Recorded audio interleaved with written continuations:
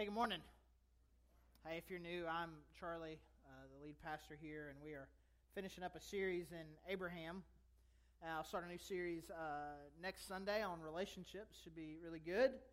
One of the things, it's kind of part of my story, is that we grew up. We're these families. We're at church all the time. I mean, probably in a 52 Sunday year, probably 50 Sundays we were there. Counting one maybe for illness and one for being out of town. But the rest of the time we were there.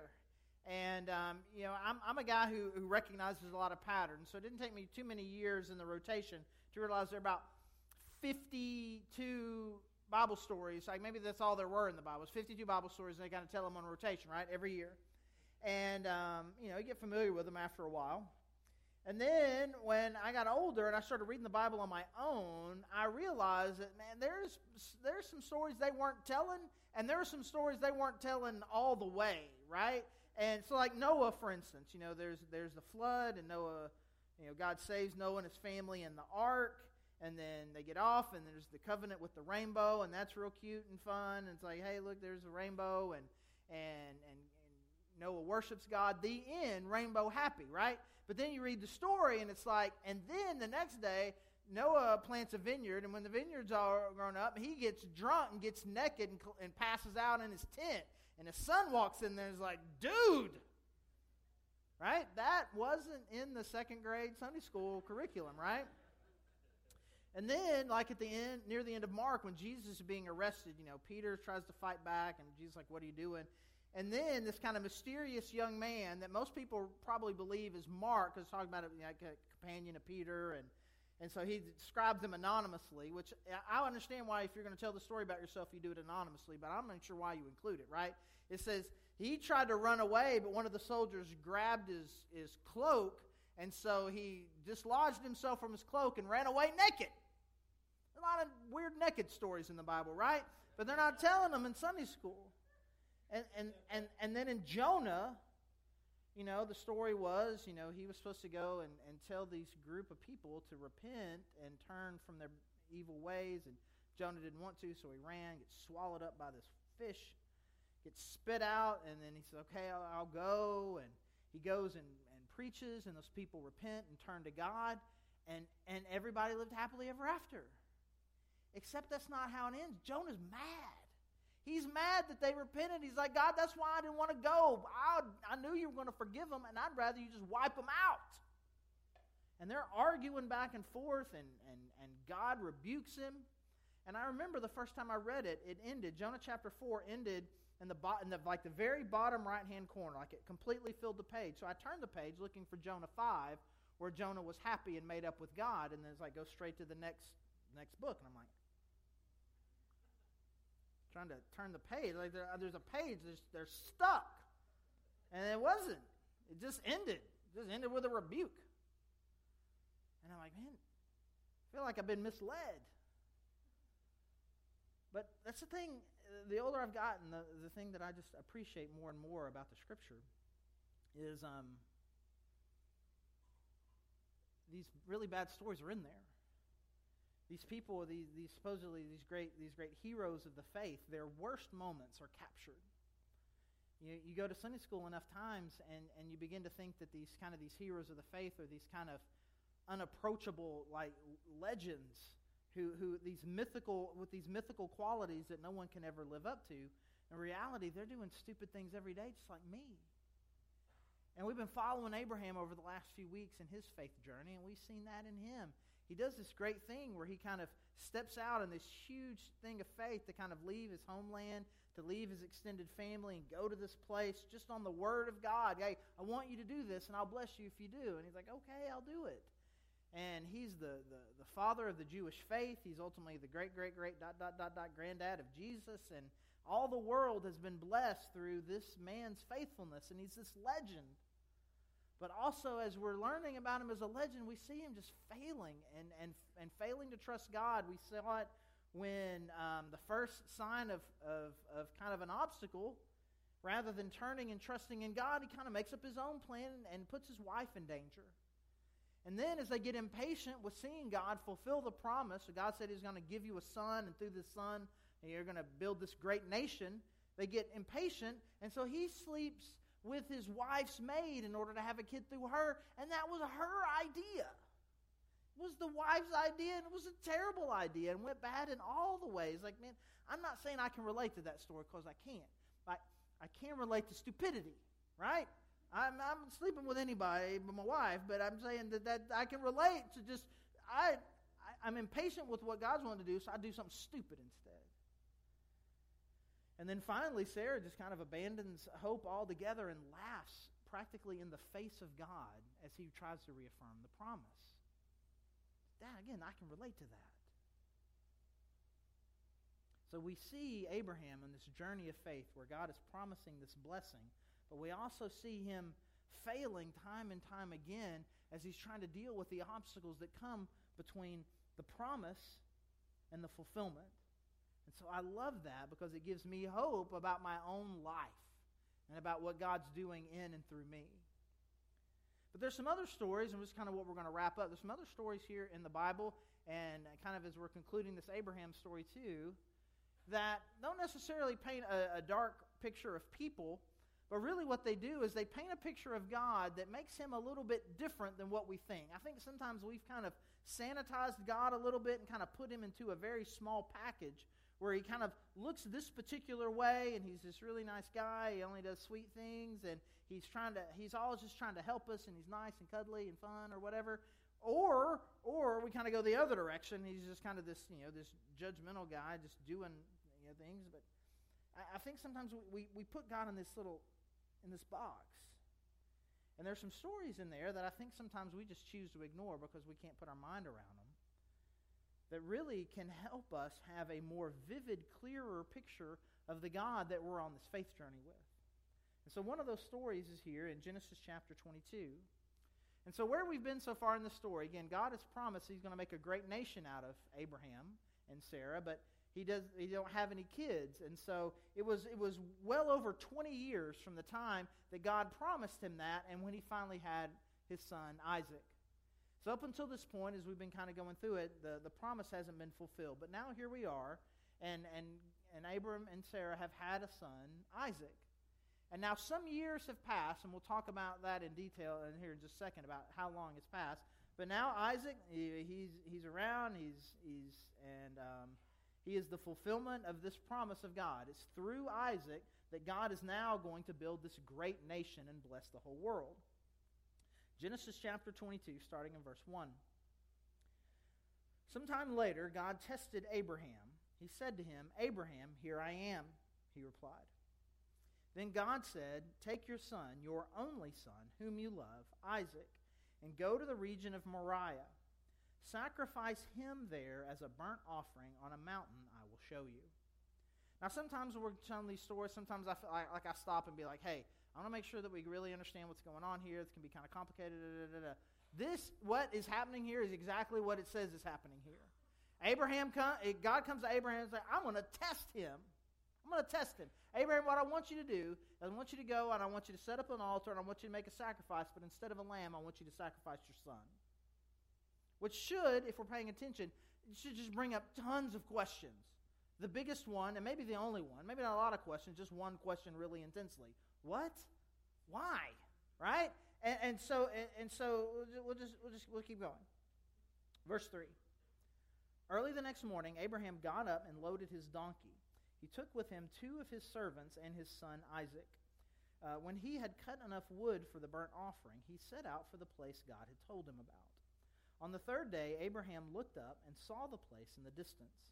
He said to his servants, "Stay here with the donkey while I and the boy go over there.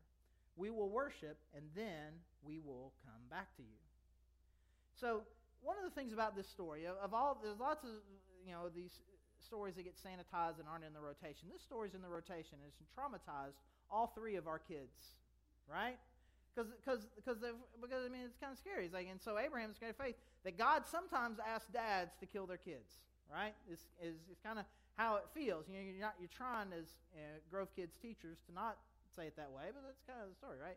And but I want to say this. This isn't making the story necessarily better in some ways, but he's not a little kid. We're doing the flannel graphs and the little pictures of the kids. We're doing them wrong. He's not a little kid. He's not a little kid, because you think it says Abraham chops all this wood to build an altar. And he's like, an altar big enough to sacrifice someone. And he says he takes all of that wood and makes Isaac carry it. So he's not 6, right? He couldn't carry all that wood.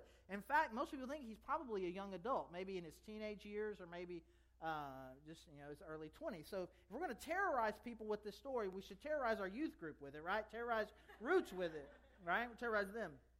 And so I think it just helps us understand. And also, it's really interesting. There's some details of the story that we can miss that really kind of help us understand really what was going through Abraham's mind. Notice what he says to his servants.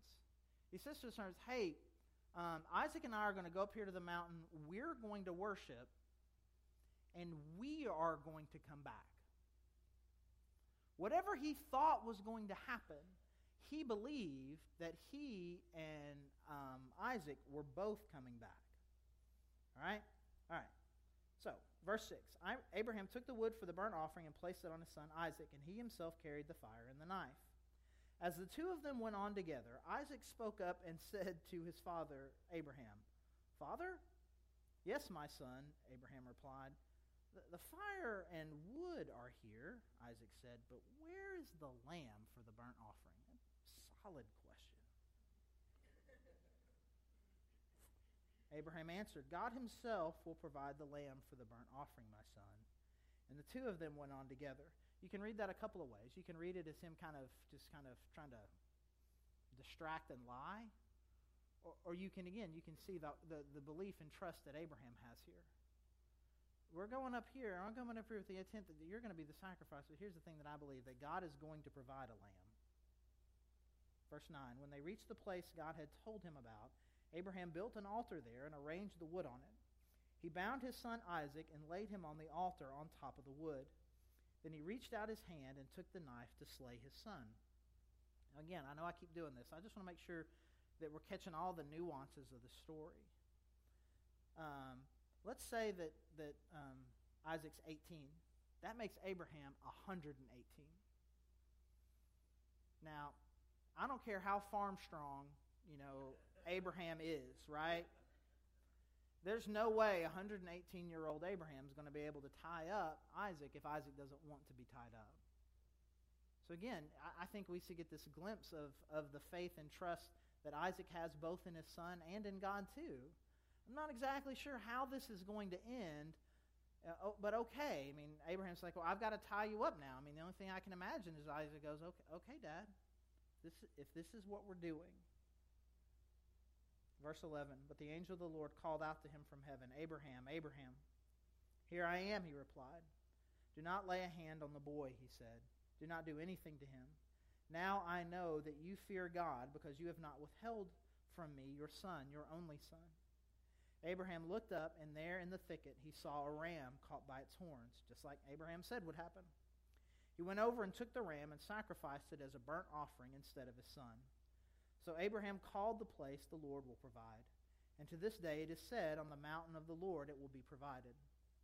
The angel of the Lord called to Abraham from heaven a second time and said, I swear by myself, declares the Lord, that because you have done this and have not withheld your son, your only son, I will surely bless you and make your descendants as numerous as the stars in the sky and as the sand on the seashore.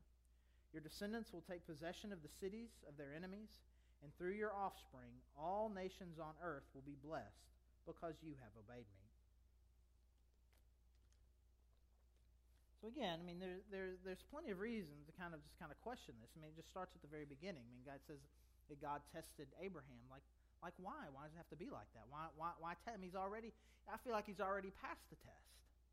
He left his home and he left his extended family and came this way. Why test him again? And if you're going to test him, why do this?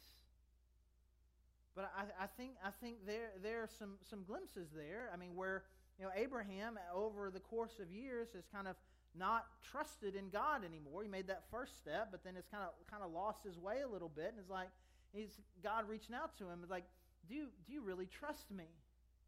And I believe the overwhelming response to that, for what Abraham's saying, yes, I absolutely do. And Hebrews 11:19 describes it this way. It's describing Abraham in this moment. It says that in that moment that Abraham believed that God would raise Isaac from the dead if necessary. Because Abraham in that moment completely trusted God. He said, God said he was going to bless me through grandkids and great-grandkids for generations through this son Isaac. And if he says that I'm supposed to sacrifice him, either it's not actually going to happen, or if it does happen, God will bring him back.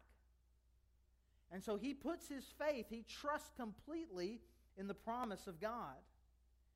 And I think that we need to make sure that I'd be doing you a huge disservice if I did not point out to you the clear and obvious foreshadowing here. Foreshadowing, like you're reading a story or in a movie and something happens early on that helps you predict what's going to happen later, right? What's happening here is this is exactly what God does later.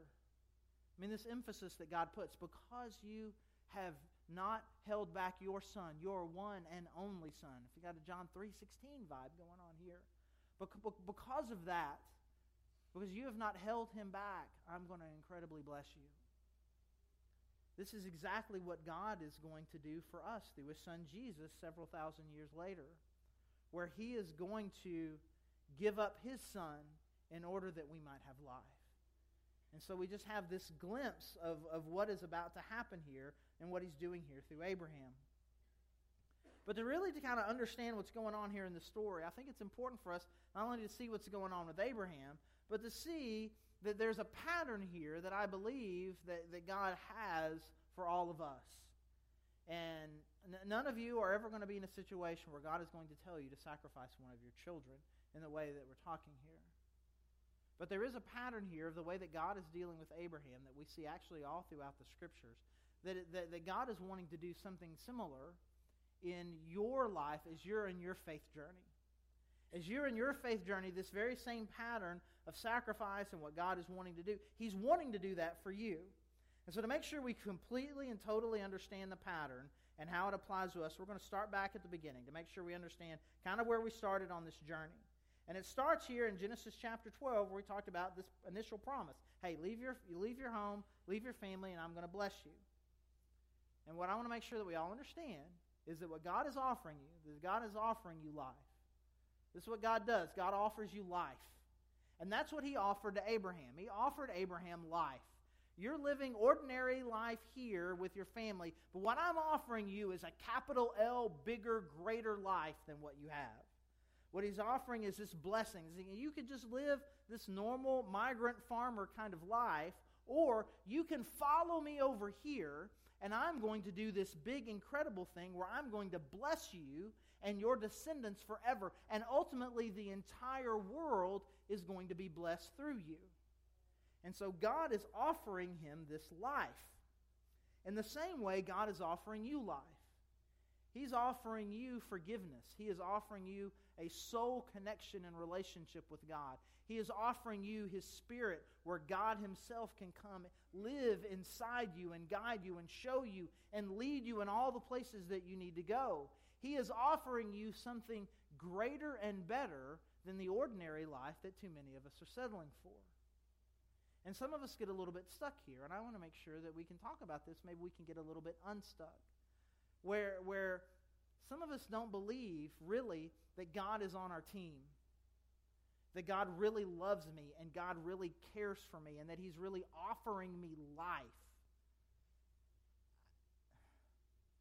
And that somehow, God wants me to be religious. He wants me to come to church. He wants me to do stuff, I guess. But really the thing that he's offering me, it's kind of a nicer version of judgment, or I don't know. But do you really believe that the offer that God has put in front of you is to have a life and to live life at a level that you never have? Jesus put it this way. He says that the thief, talking about Satan, the thief comes to kill, steal, kill, destroy. But I've come that you can have life and have it abundantly. Full and overwhelming abundant life is what he's talking about. Do you believe that is what God, that's the offer that is on the table from God? That's what he's offering you. But here's the deal. God offers you life. But he asks for your life. So yeah, he wants to give you life, but what he wants from you is he wants your entire life back. Which is a real interesting thing. It's like he's got this great thing. Hey, I'm going to give you this life. And all you have to do is give me your life back. And I want to make sure that I'm clear on this. The offer of eternal life and forgiveness that God offers is completely free. You don't earn it by being good on the front end, and you don't earn it on the back end by doing good things afterwards. This is a free gift that comes from God. But we need to make sure that we're clear here. When we accept this gift, what we're saying is, I want to stop sinning. I'm sorry for this. I want to follow you, God. And we say this, I want to follow God. We're going to be a Christ follower. When you say this, we need to make sure we need to understand both of those words. First, follow, right? There's a leader, and you're not it. And the leader says this, I'm going to do what the leader says. And then understand this kind of simple definition of God. Almighty creator, authority of the entire universe. When I say that I want to be a Christ follower, that's what I'm saying. And so ultimately, I'm saying what I want to do and want to be is I want to give my life and live a life dedicated to God. Jesus describes it this way. In Matthew 16:25, he's talking to his disciples. He says, "Whoever wants to save their life will lose it, but whoever loses their life for me will find it." And so what he's saying here is like, you can be in this situation like, well, I want God's help. I want him to kind of make some things better. I want him to kind of forgive me for the things that I've done, and I want him to kind of help me be a better dad and help me be better at work. I want him to do all these things. But I've still got my life. I'm holding on to it. And what Jesus is saying is like, if you're holding on to your life and your plan and your ideas, everything that you're holding on to, you're going to lose. But if you'll lose it and give it to him, you'll find it. Too many of us view God like he's a self-help book, right? That I come here to get advice to kind of improve. I need God's help to improve my life. Or that God is a genie where, you discovered the trick and now he has to grant you wishes. But that's not what he's offering. He's the God of the universe. And what he's saying is, hey, okay, I will gladly give you life, but I need your life. Paul in Galatians 2, he describes it this way. He's like, I've been crucified with Christ. I died there with him. And I'm no longer alive, but Christ lives in me. And this life that I'm living, I live by faith in Jesus, who gave himself for me. And so what God is saying is like, hey, I want to give you life, but what you're going to have to do, the only way this is going to work is if you make a decision to say, to give to me this thing right now that you're calling your life. Your plans, your dreams, your ideas, those are mine. And so with Abraham, he's like, okay, even the blessing that he had just given him. First he tells him, it's like, okay, I want you to follow me, but you're going to have to leave everything that you call life, and you're going to have to go over here. And then even when he blesses him, hey, he gave him this, a promised gift. And God says to Abraham, I'm going to need that too. That also belongs to me. And Abraham's like, well, okay. I trust you. And as I was getting ready for this message, I was just thinking about, man, what people do I know that are like that? The people who had this idea, maybe they had their own dreams, they had their own plans about who they were going to be and what they were going to do, and then God says, no, give that to me. Give me your life. And I was thinking about the awesome missionaries that we have that have come from our church, that have gone all over the world. And we have a lot of them. People have gone all over the world to do incredible things for God, who had one plan and one idea for their life, and God says, no, give me that. And he puts them on a different path. And so what we're going to do here, we're going to just briefly get introduced to some awesome people from our church. Well, first we'll see the McCalls, then we'll see Jessica Joyce, and then the Anakas. So let's watch this video and meet them real quick.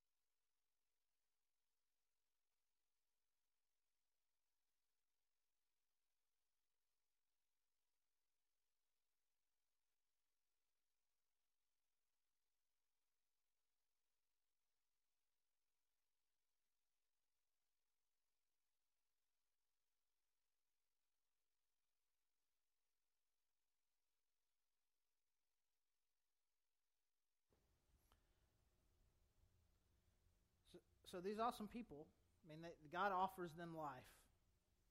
And God's like, this is great. This is great. And I'm going to need your life back. So just like with Abraham, it's like, man, I want your son back. Like, well, okay. So they offer him their life, and then they go and they do this incredible thing. And then God's response to Abraham was, I can't believe that you did that.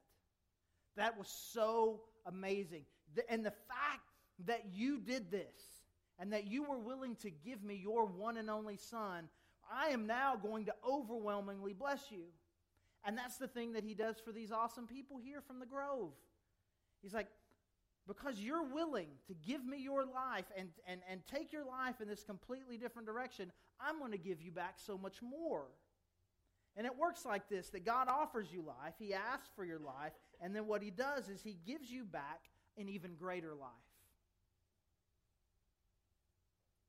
And we have these awesome missionaries, and we've got some opportunities to kind of connect with them, and they'll be out there. There'll be some information out there in the lobby where we can just kind of love and support these people. I know all of them. You may know some. You didn't know any of those people. I'm telling you, they're living life a different way. They're living life on a different plane. They've got something that I think is really important for us. Their life is so much harder than ours. The ordinary ins and outs of just trying to do life and shop and live and survive, it's so much harder.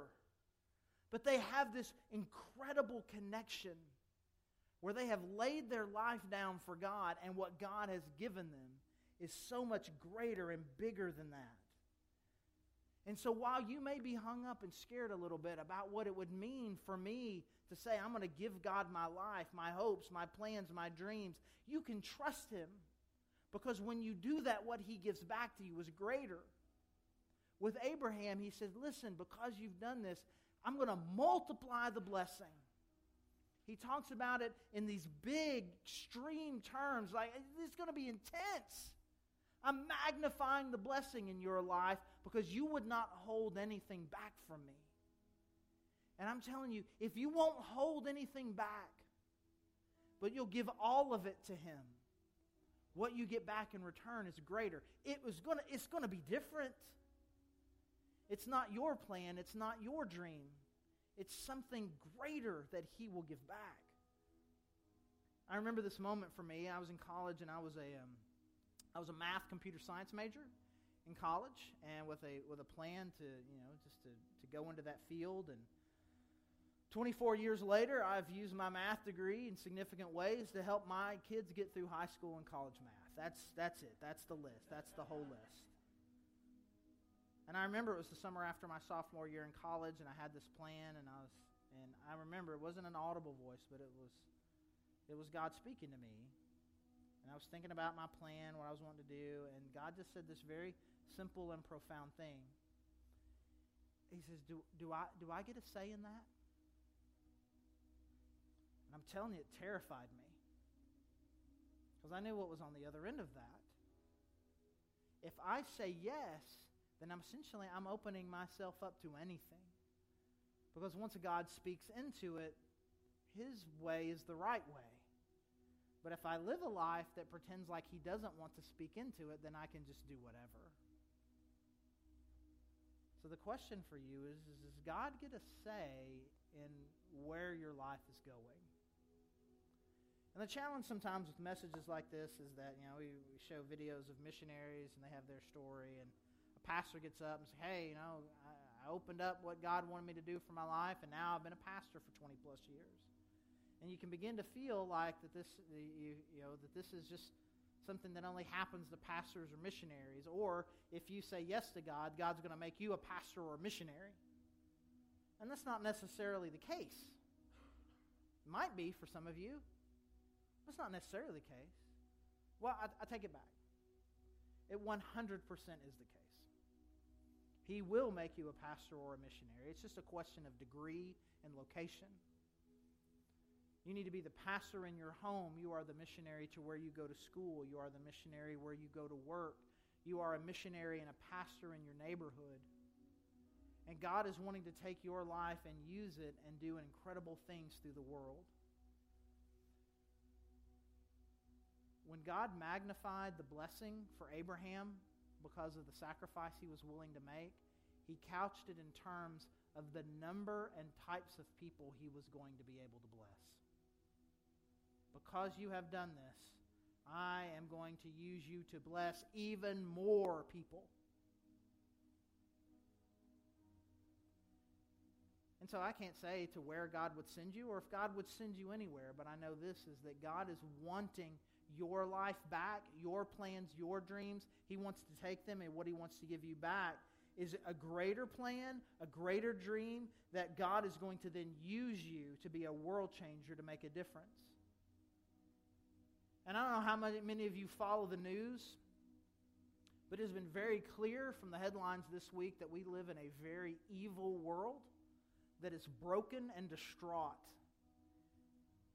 And what this world needs is more and more people to say yes to the plans and dreams that God has to bring hope to a world that is broken. And so I don't know where you're hung up. Maybe you don't believe that God really has a great plan for you, but he does.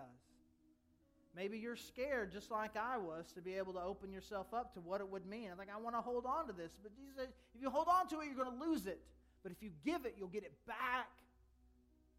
And Abraham did one of the craziest, riskiest things ever. But he trusted that what God would do would be even greater, and it was. And God is asking you to take that same risk, to say, God, whatever you want from my life, it's yours. And what he will give back to you is a greater life than you can imagine. So wherever you're hung up, pray that God will get you unstuck and will give you back greater life. And as always, we have ways to respond through worship, our prayer team, prayer candles, communion. We have an opportunity to give. But let's ask God to come in, change us. Help us be willing to give him everything so that he can give us everything back in return. Let's pray.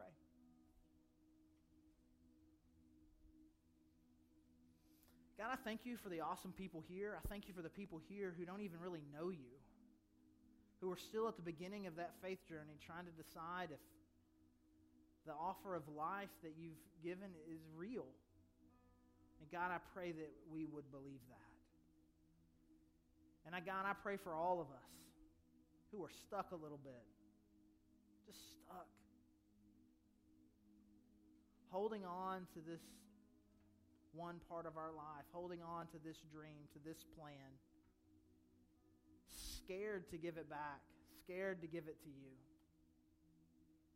And God, I pray that we would have the courage and the faith to lay it all before you, to give all of it to you, knowing that you are a good God who will give us back something very different, but much, much greater. We love you, God, and we're thankful for your Son and his death on the cross that makes all this possible. And it's in his name that we pray. Amen.